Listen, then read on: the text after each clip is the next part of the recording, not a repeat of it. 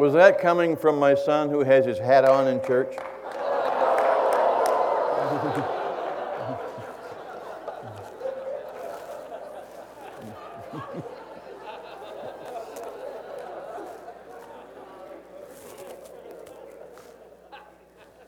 All right.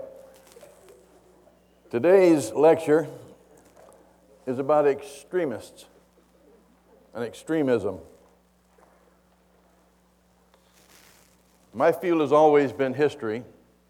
I know very little about science.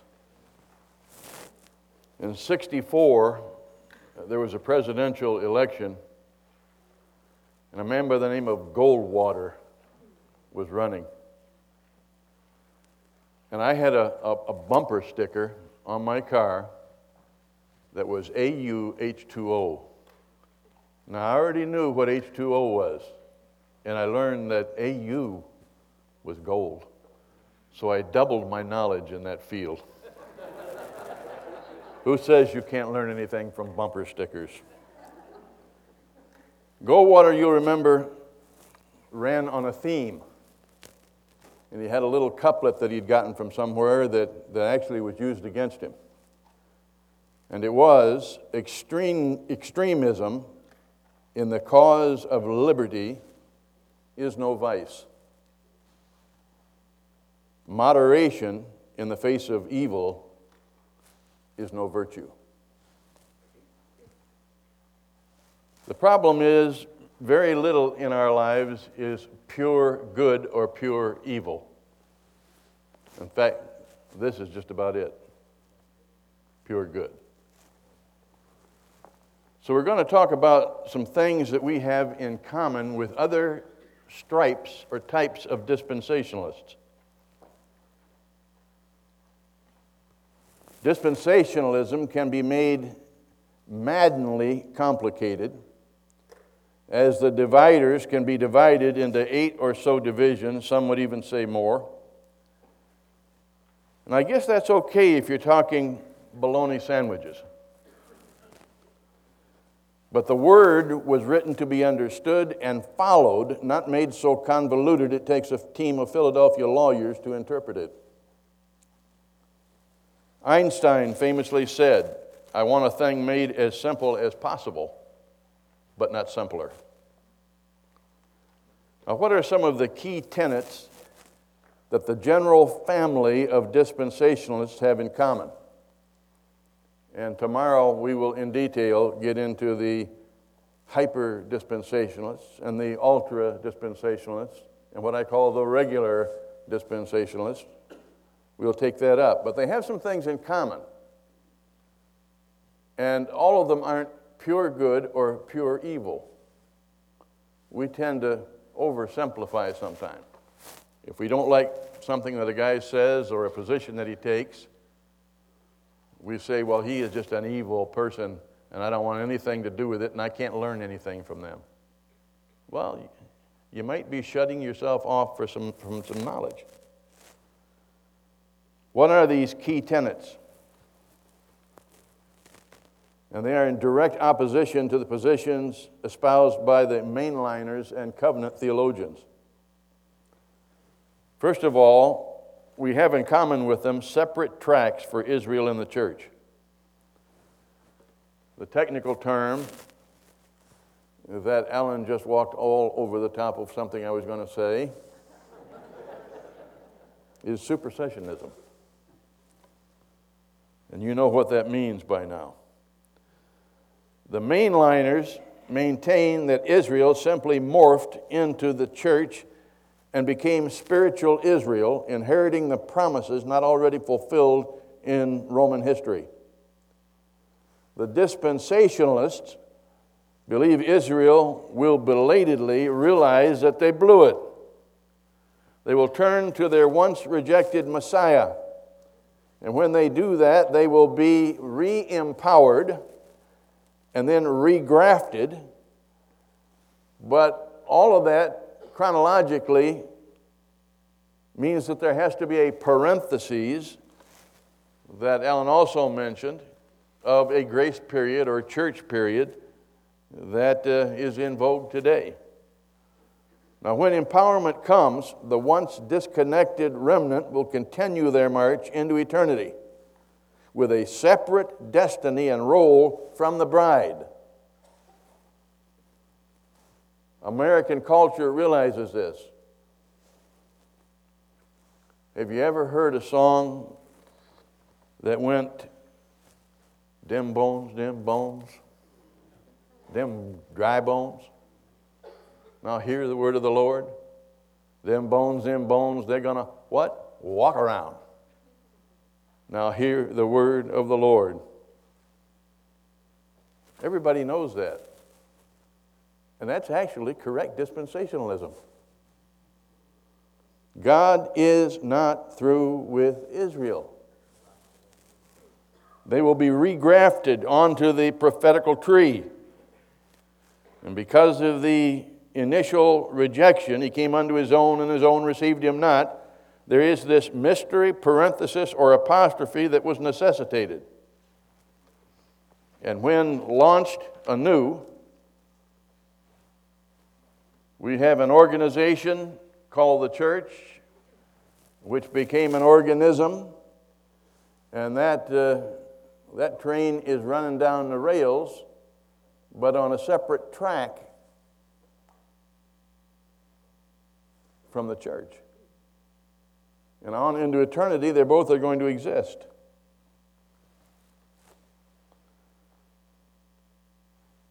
Now, where the boarding station is located is the problem. It's a matter of some consternation, and that's where the dispensationalists get to squabbling among themselves.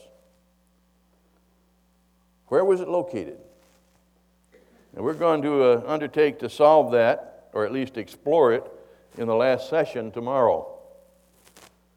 The covenant crowd lathers up on what they term the Israel of the flesh, ethnic Jews, and the Israel of the Spirit, the universal church.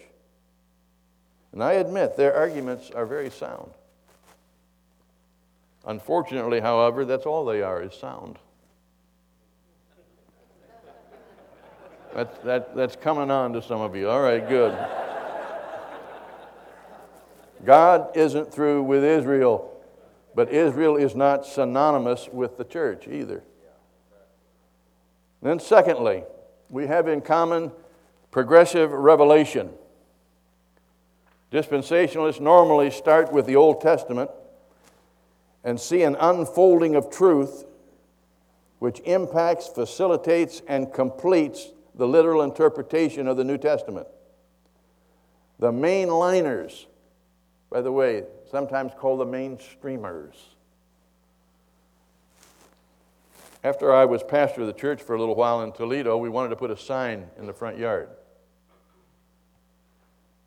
And we found out you had to go through a whole rigmarole in order to get a sign in your own front yard of your church. Go downtown and board of men would review, and you had to tell them why you wanted it. So I said, well, no problem. We'll go down there and get it then. We went down there, and we got some opposition. And I didn't exactly use the right words. Why do you want it? Well, we think it'll facilitate our growth. No, that's a terrible reason. We're not accepting that. You had to say, everything's a game. You had to say, to somehow provide services for the community and advertise those for the betterment of the community. That was about the third visit I finally hit on that one. But there was a rather haughty member of this board who looked out at me from his perch. He was elevated, and said, your church is not in the mainstream of Protestant churches, is it?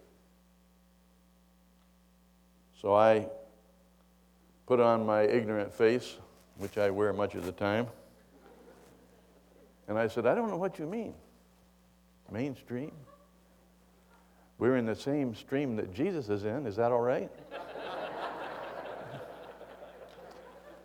No, we didn't get our sign that day.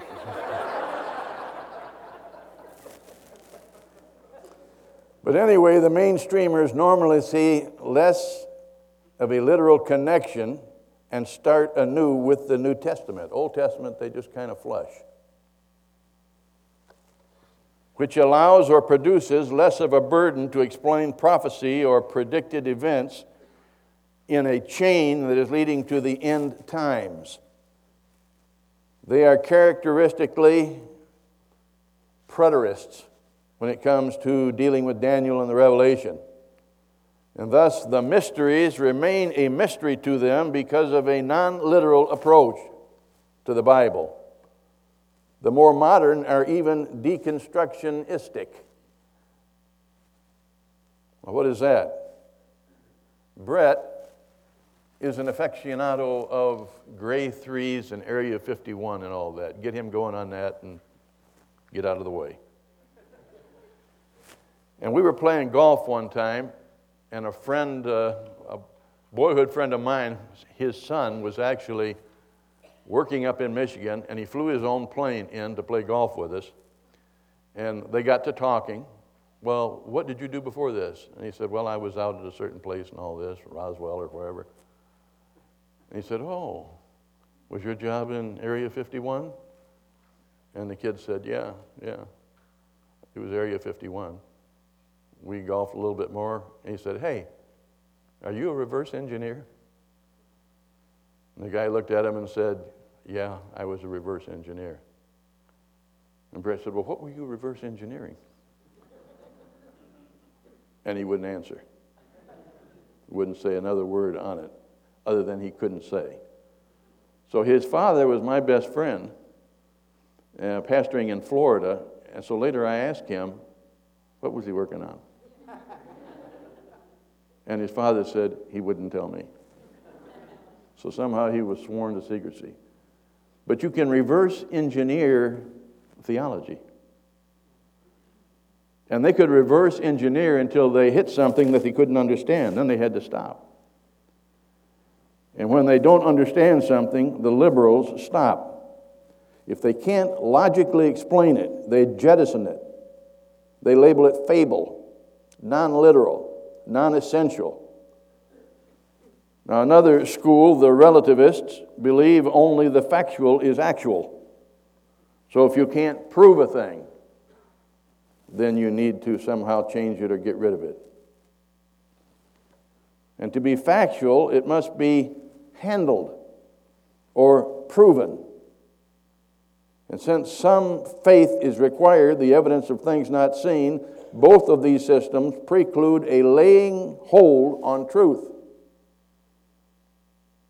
And we as conservatives believe you can lay hold, I'm laying hold on truth right now. This is it. They don't think you can do that. Substantively, they don't have the Word of God. They might as well be handling a Sears and Roebuck catalog or Mad Magazine. They don't have the Word of God. Dr. Bob Sr. in Boyhood said that everybody in his county, with the exception of one man, believed in God and believed the Bible was true. Everybody in the county. Things have changed, haven't they?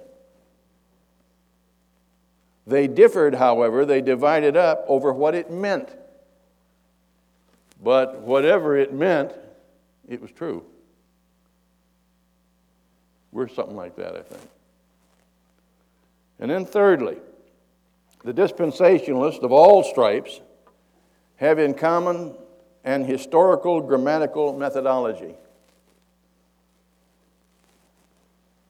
The dispensationalists believe that a reader of Scripture should endeavor to take the narrative as literal unless that is clearly impossible. And in some cases, it's impossible to take it literally because a literary device is being used. They're even in the Bible. For instance, stones crying out. The stones aren't going to literally start crying. It is an hyperbolic analogy. And anyone that would read that would understand it. Some Scripture employs these devices of analogy and hyperbole and symbolism and figurative language. There must, however, never be used as dodges to negate literalism. They're fallback positions. You try to interpret it literally if you possibly can, and if you can't, why, then you try to look around and see if they're using a literary device.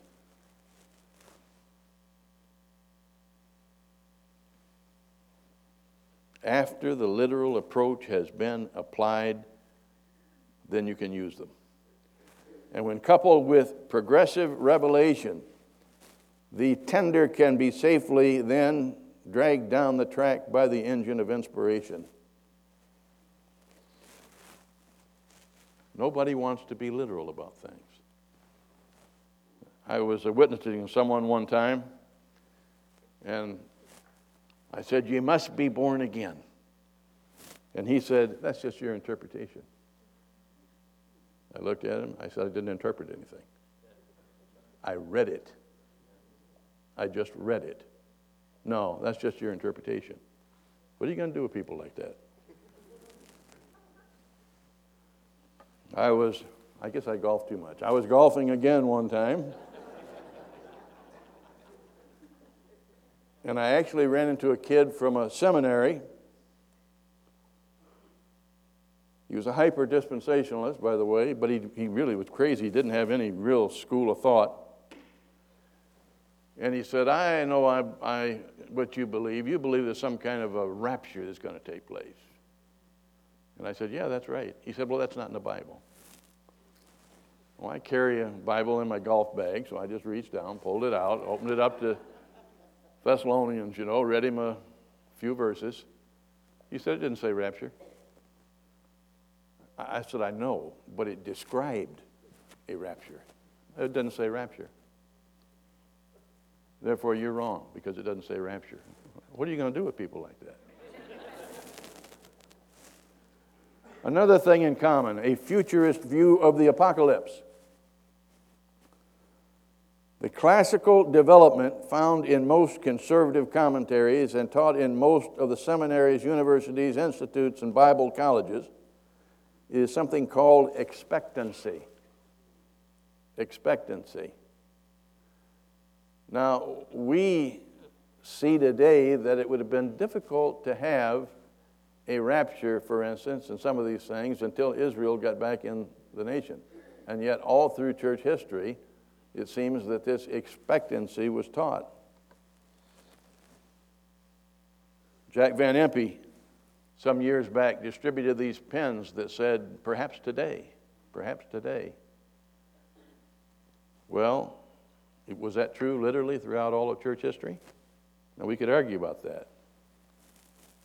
But we believe in a literal rapture. How many of you, when you were married, carried your bride across the threshold after the nuptials? Nobody carried your bride? Okay, some of you did. Raise your hand. Help me here. Well, that comes from the Bible. The bride will be carried out to a new home.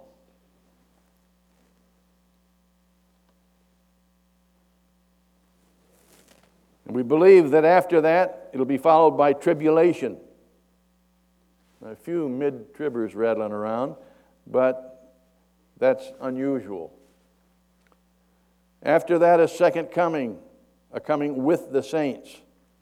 And then a marriage supper, and a judgment seat of Christ, and a white throne, and expulsion to splash down in a lake of fire for those that were adjudged guilty. Lake of fire, where is it located? Somewhere. I don't know, some star in the universe somewhere. Something prepared just for that. My grandfather, I remember, had a sermon on the white throne judgment, and he very dramatically, he pictured someone being turned away, guilty, depart. And this poor soul walks off and turns back to the throne and says, "But how long, O Lord? How long? How long?" "Wail on, lost soul, wail on, wail on." And the guy goes a little further and turns around, "But I have to know how long, O Lord, how long, how long?" And finally the judge says, till the moon grows old and the sun grows cold and the leaves of the judgment book unfold, till God himself lies withered and cold. Wail on, lost soul. Wail on, wail on, wail on. And I can remember as a kid, chills running up and down my spine. Those poor folks that didn't accept Jesus Christ. And literally, that's what's going to happen. We believe that literally.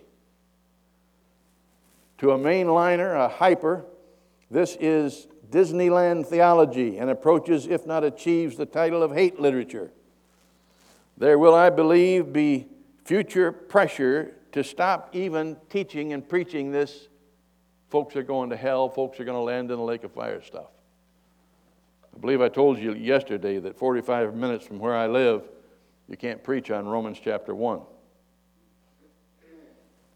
Well, on this side of the Ambassador Bridge, not across the Detroit River into Canada, lies the city of Dearborn, Michigan. Dearborn, Michigan has the highest concentration of Muslims outside of the Middle East. Have you ever watched the series Mission Impossible? It was on when I was a kid. I used to like it. If you are discovered or your mission fails, we will disavow all knowledge of your mission. Well, let me give you a mission, if not impossible, dangerous.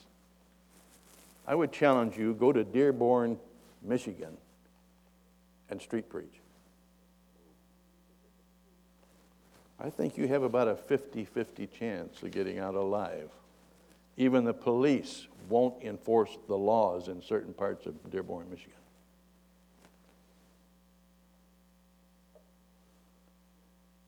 It is akin, many today believe, to Middle-Age ignorance or modern voodoo to teach that a beast, dragon, prince, unholy trinity will appear in the future and coalesce and oppress the world.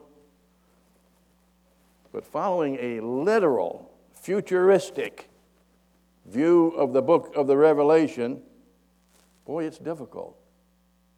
Now, Peter Ruckman says it's not hard to understand. People say, well, you can't understand it. It's not hard to understand, just hard to believe. Hell will spew out decomposed creatures. A prince on a white horse will ride out of heaven and appear in the sky above the earth and will annihilate millions in the mother of all battles, in the valley of Esdraelon that bisects Israel. Blood will gush up 5.5 feet high. They're going to try to stop the teaching of that. I'm just here to predict it right now.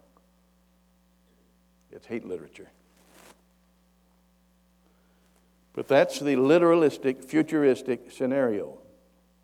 The evil ruler is variously seen to be a Roman politician, the same folks responsible for 70 A.D., payback time. He will be an Italian, some feel. As close as they could get back years ago was Mussolini. Mussolini was the Antichrist. Last time I saw Mussolini, he was hanging dead. So they misfired there. Well, it's that Russian, you know, with a map on his forehead. That's who it is. He's the Antichrist.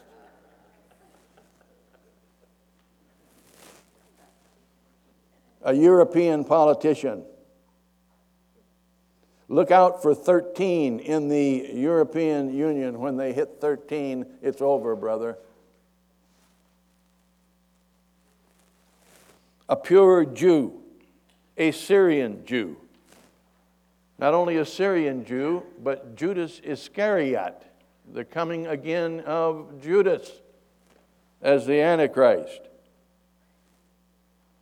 And this peace that is temporarily peace and safety, Daniel 8:25, it is shattered by the day of the Lord, 1 Thessalonians 5:2 and 3. I mean, that's quite a picture. That's quite a story. You walk up to a guy on the street and just tell him that if he doesn't have any background, he's going to look at you like you're crazy. Well, is it literal? Is it figurative? Is it future? Is it past? Button, who's got the button? Now, reading and applying from Old Testament to New Testament, this Antichrist, although he's not called that specifically in the Bible, will repudiate the God of his fathers, which would include Orthodox theology. He's a modern, politically correct thinker. He will be a homosexual or bisexual, no desire for women. He will magnify himself above all gods. Daniel chapter 11. Now those with just their toenails in the camp, they think this is maybe taking this historical grammatical thing a little too far. But most believe it implicitly with every fiber that is in them. If you believe it, you believe literally the Revelation scenario, say amen. Amen. All opposed, no. Better not be.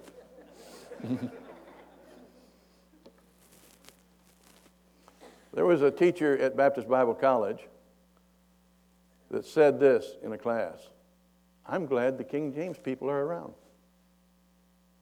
Which meant he wasn't one of them. Because they would literally die for every single word in a King James Bible. And my thought was, would you?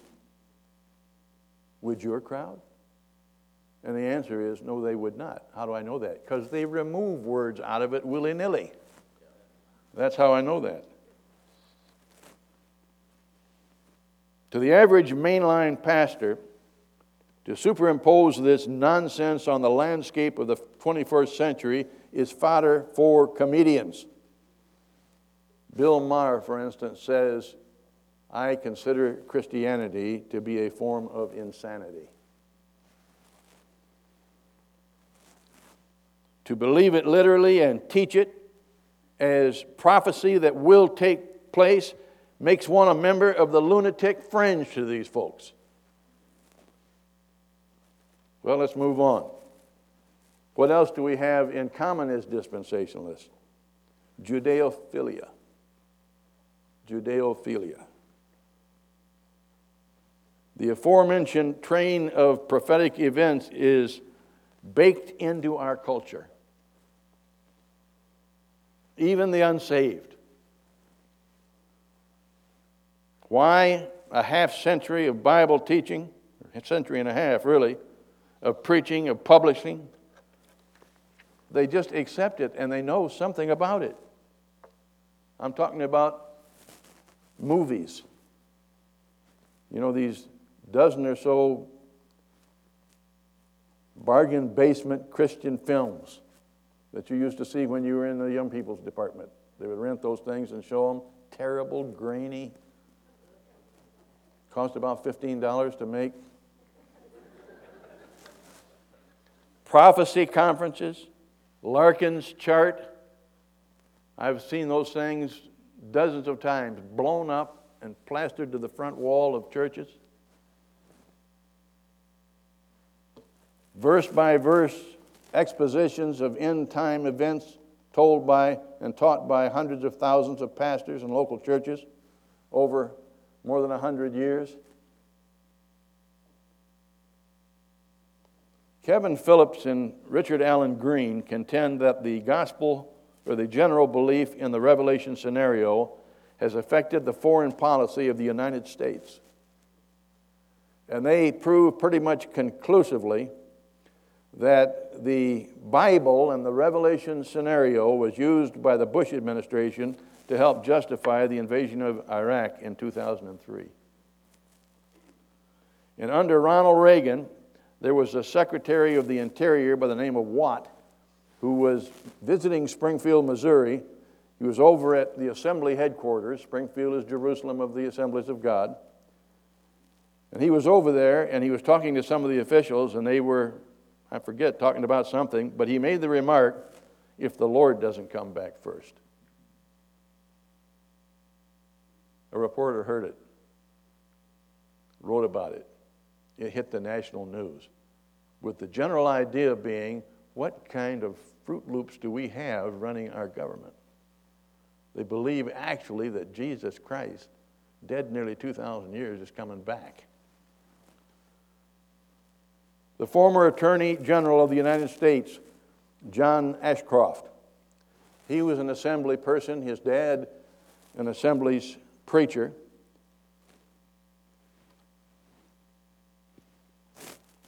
He was actually almost a member of our Sunday school class at High Street Baptist Church. He used to visit there quite a bit and come into the young adult class.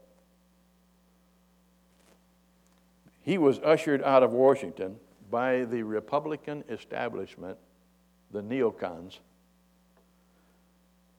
prematurely for allowing his, now I'm alleging this is what the rumor was, but everybody believed it, for allowing his literal interpretation of the Bible to influence his decisions as Attorney General.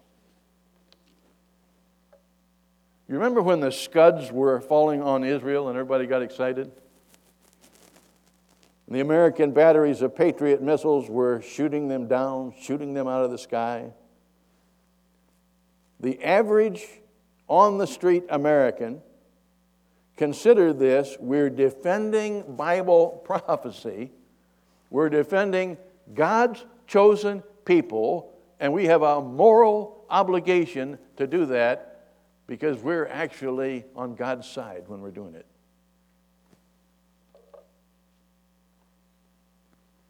Now, even the Covenant boys briefly had a few restive reflections.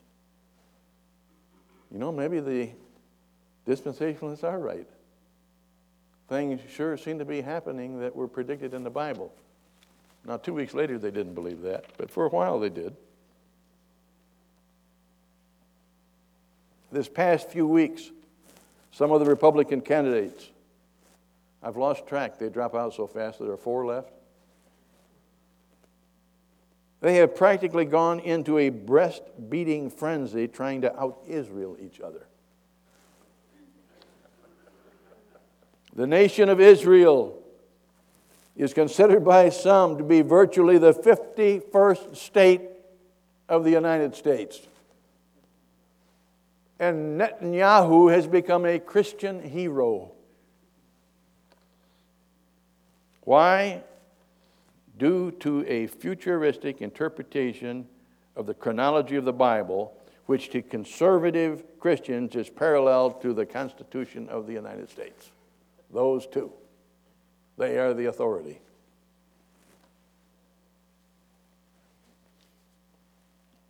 Do you remember the 88 reasons in 88 that the Lord was going to come back? 250,000 copies were mailed out. Virtually every preacher, pastor in the country got a copy, which set off wild debates.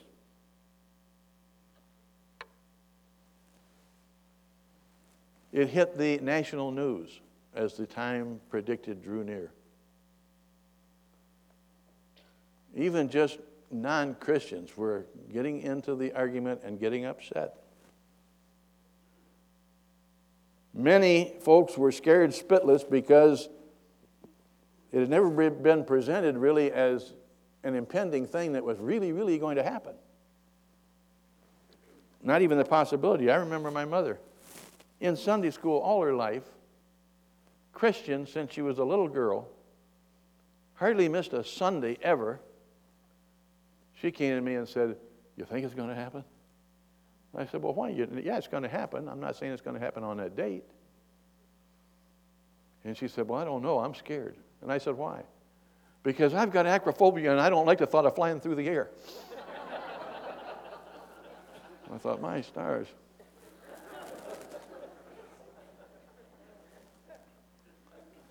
I went over to pick up Brett when he was in high school at Emmanuel Baptist in Toledo.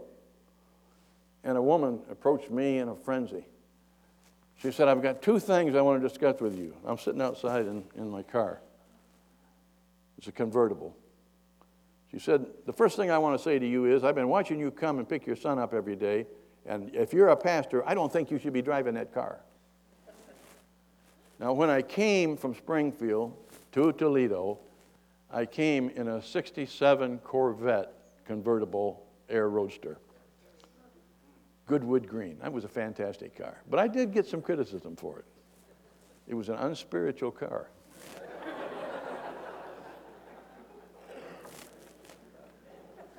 So she said, I don't think you should be driving it. That is not a pastoral car. I said, okay, what else you got?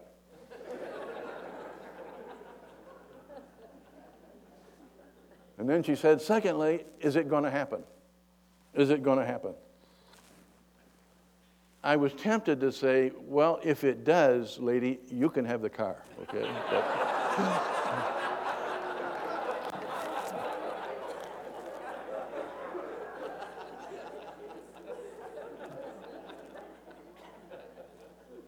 I did say, don't plan on the Antichrist paying your gas bill. You're going to wake up next week and find that you still owe it and you're still here. Another man called me about 15 minutes before it was supposed to happen. They had it all figured out to the minute. And he called me. I was in an apartment, living in an apartment at that time.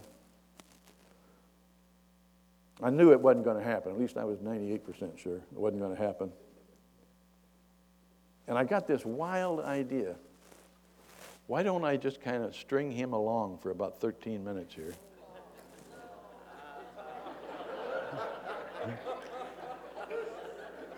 And then get him to say the sinner's prayer.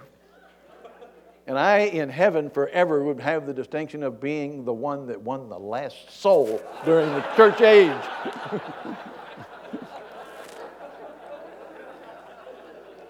I told you I dismissed it. I didn't do that.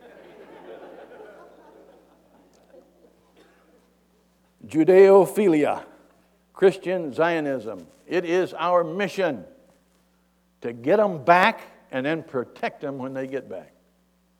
A lot of folks feel that way. A large percentage of dispensationalists see it as a doctrinal imperative and passionately embrace it.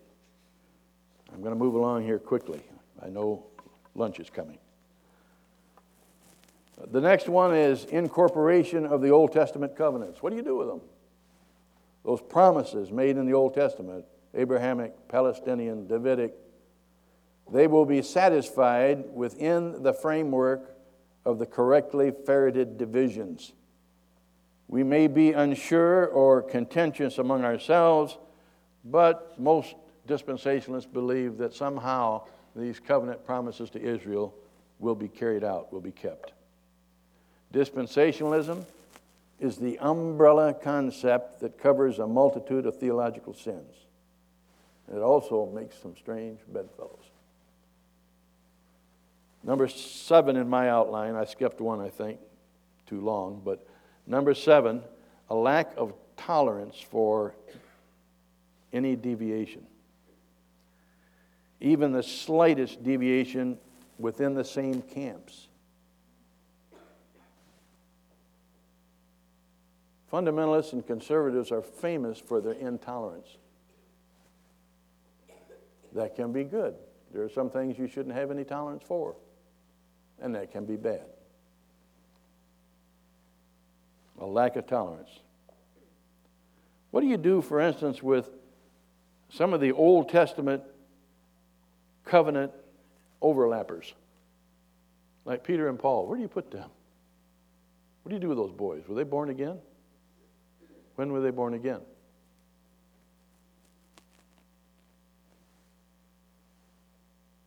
Can some of the writings of some of these more Jewish apostles be ignored because it's in the wrong period?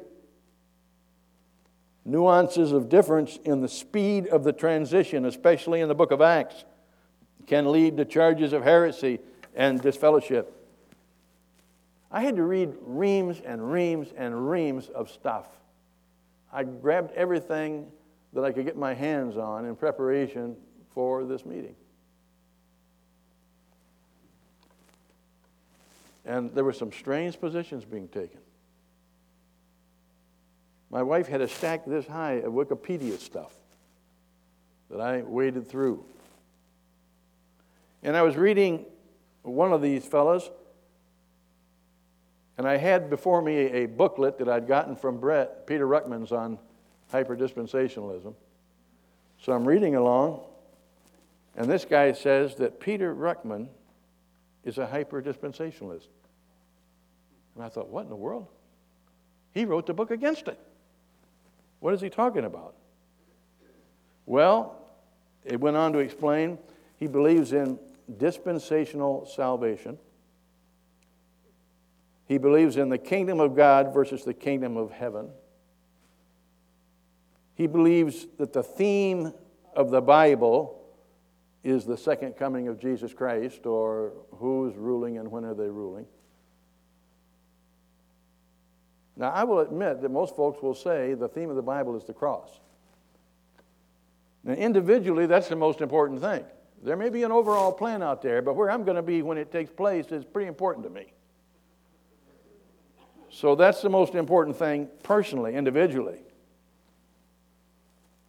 But the cross is a recruitment effort for the all-sweeping staffing of an administration to worship the Almighty and then help the Almighty rule the universe in the eternal economy. That's what he teaches. So that makes him, I guess, a hyper-dispensationalist. And he says there is 10 times more about the second advent than there is the first in the Bible. We'll discuss some of that maybe tomorrow. Now, I realize that everything in here is important. If it wasn't important, it wouldn't be in here. It's important. But what you do with it when it's in here, that's important too. And we need to develop the spiritual sixth sense to differentiate between a major and a minor. Now, that's where fundamentalist conservatives have a problem. What is major and what is minor? Yeah, but there's nothing minor. Well, I understand that. But that takes some context, doesn't it? You know, I think some of this stuff about non-compromise is just stubbornness and meanness. And when it touches an irreducible minimum, that's when you get excited.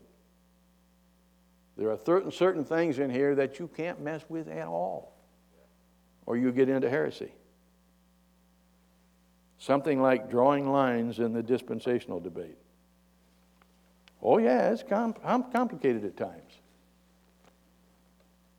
My wife's saying, what's taking you so long? It's complicated. It takes me so long to get to the bottom of this. I'm a slow thinker anyway. As the king of Siam says, what did he say? It's a puzzlement. It's a puzzlement. Some of this dispensational stuff is a puzzlement. I close with the illustration of the man on the bridge. There was a man who climbed up to the top of a bridge and he's going to commit suicide. Crowd gathers down below, the police are there. A Baptist pastor drives up. He sees it, gets out of the car, and he says, I'm a pastor, can I help? And the cop says, yeah, we're trying to talk this guy down. What do you think you can do? He said, well, I'll give it a shot. And so he yells up to this guy, hey, you up there, are you a Christian? The guy yells down, yes, I'm a Christian. Well, what kind of a Christian are you? He yells up at him. Are you a Bible-believing Christian? The guy yells down, yes, I'm a Bible believer. Well, what kind of a Bible believer are you? He yells down, Baptist. Oh, well, what kind of a Baptist are you? He says, a fundamentalist type of Baptist. The guy yells, that is great because I am a fundamentalist Baptist preacher. Are you in a group?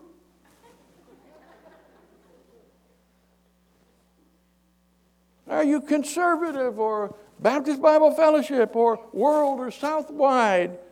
Are you Garb? What are you? And the guy yells down, Baptist Bible Fellowship. He says, great, I too am a Baptist Bible Fellowship preacher.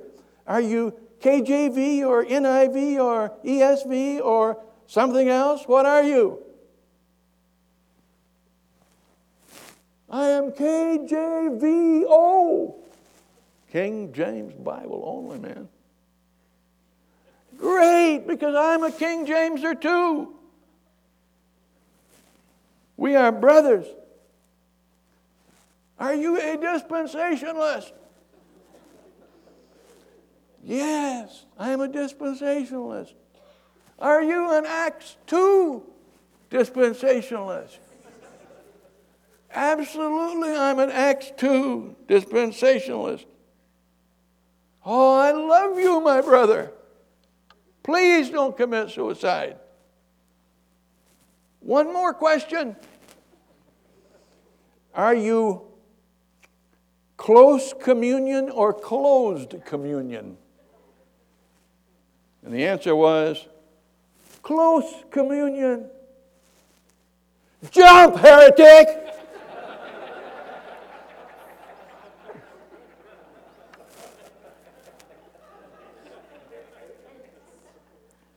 The brethren are famous for circular firing squads, church splits, and shooting their wounded.